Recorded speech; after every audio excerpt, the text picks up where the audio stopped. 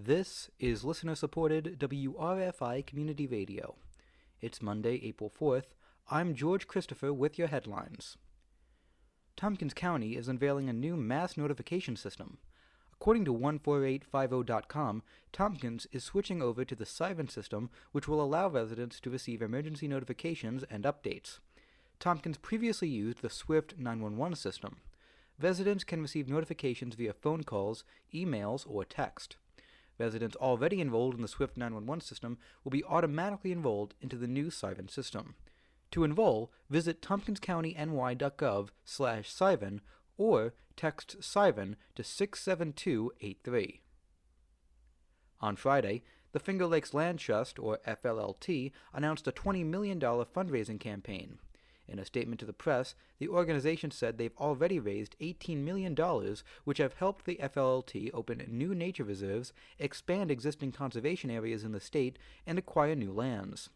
The FLLT says it plans to protect an additional 2,000 acres of land, as well as 4,400 feet of lake shore through land acquisitions and conservation easements over the next year.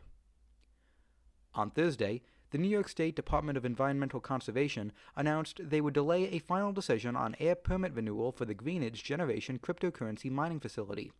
According to WENY, the department was expected to make a final decision on the permit by March 31st.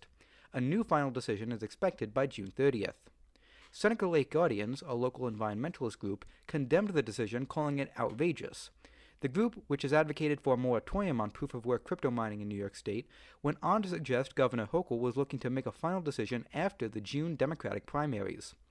State Assembly member Anna Kellis called the decision, quote, disappointing, reaffirming her calls for a moratorium. It should be cloudy today into this evening. Temperatures should see a high of 48 with a low of 34 tonight. This is WRFI News. You can listen to this and all of our news content wherever you get your podcasts.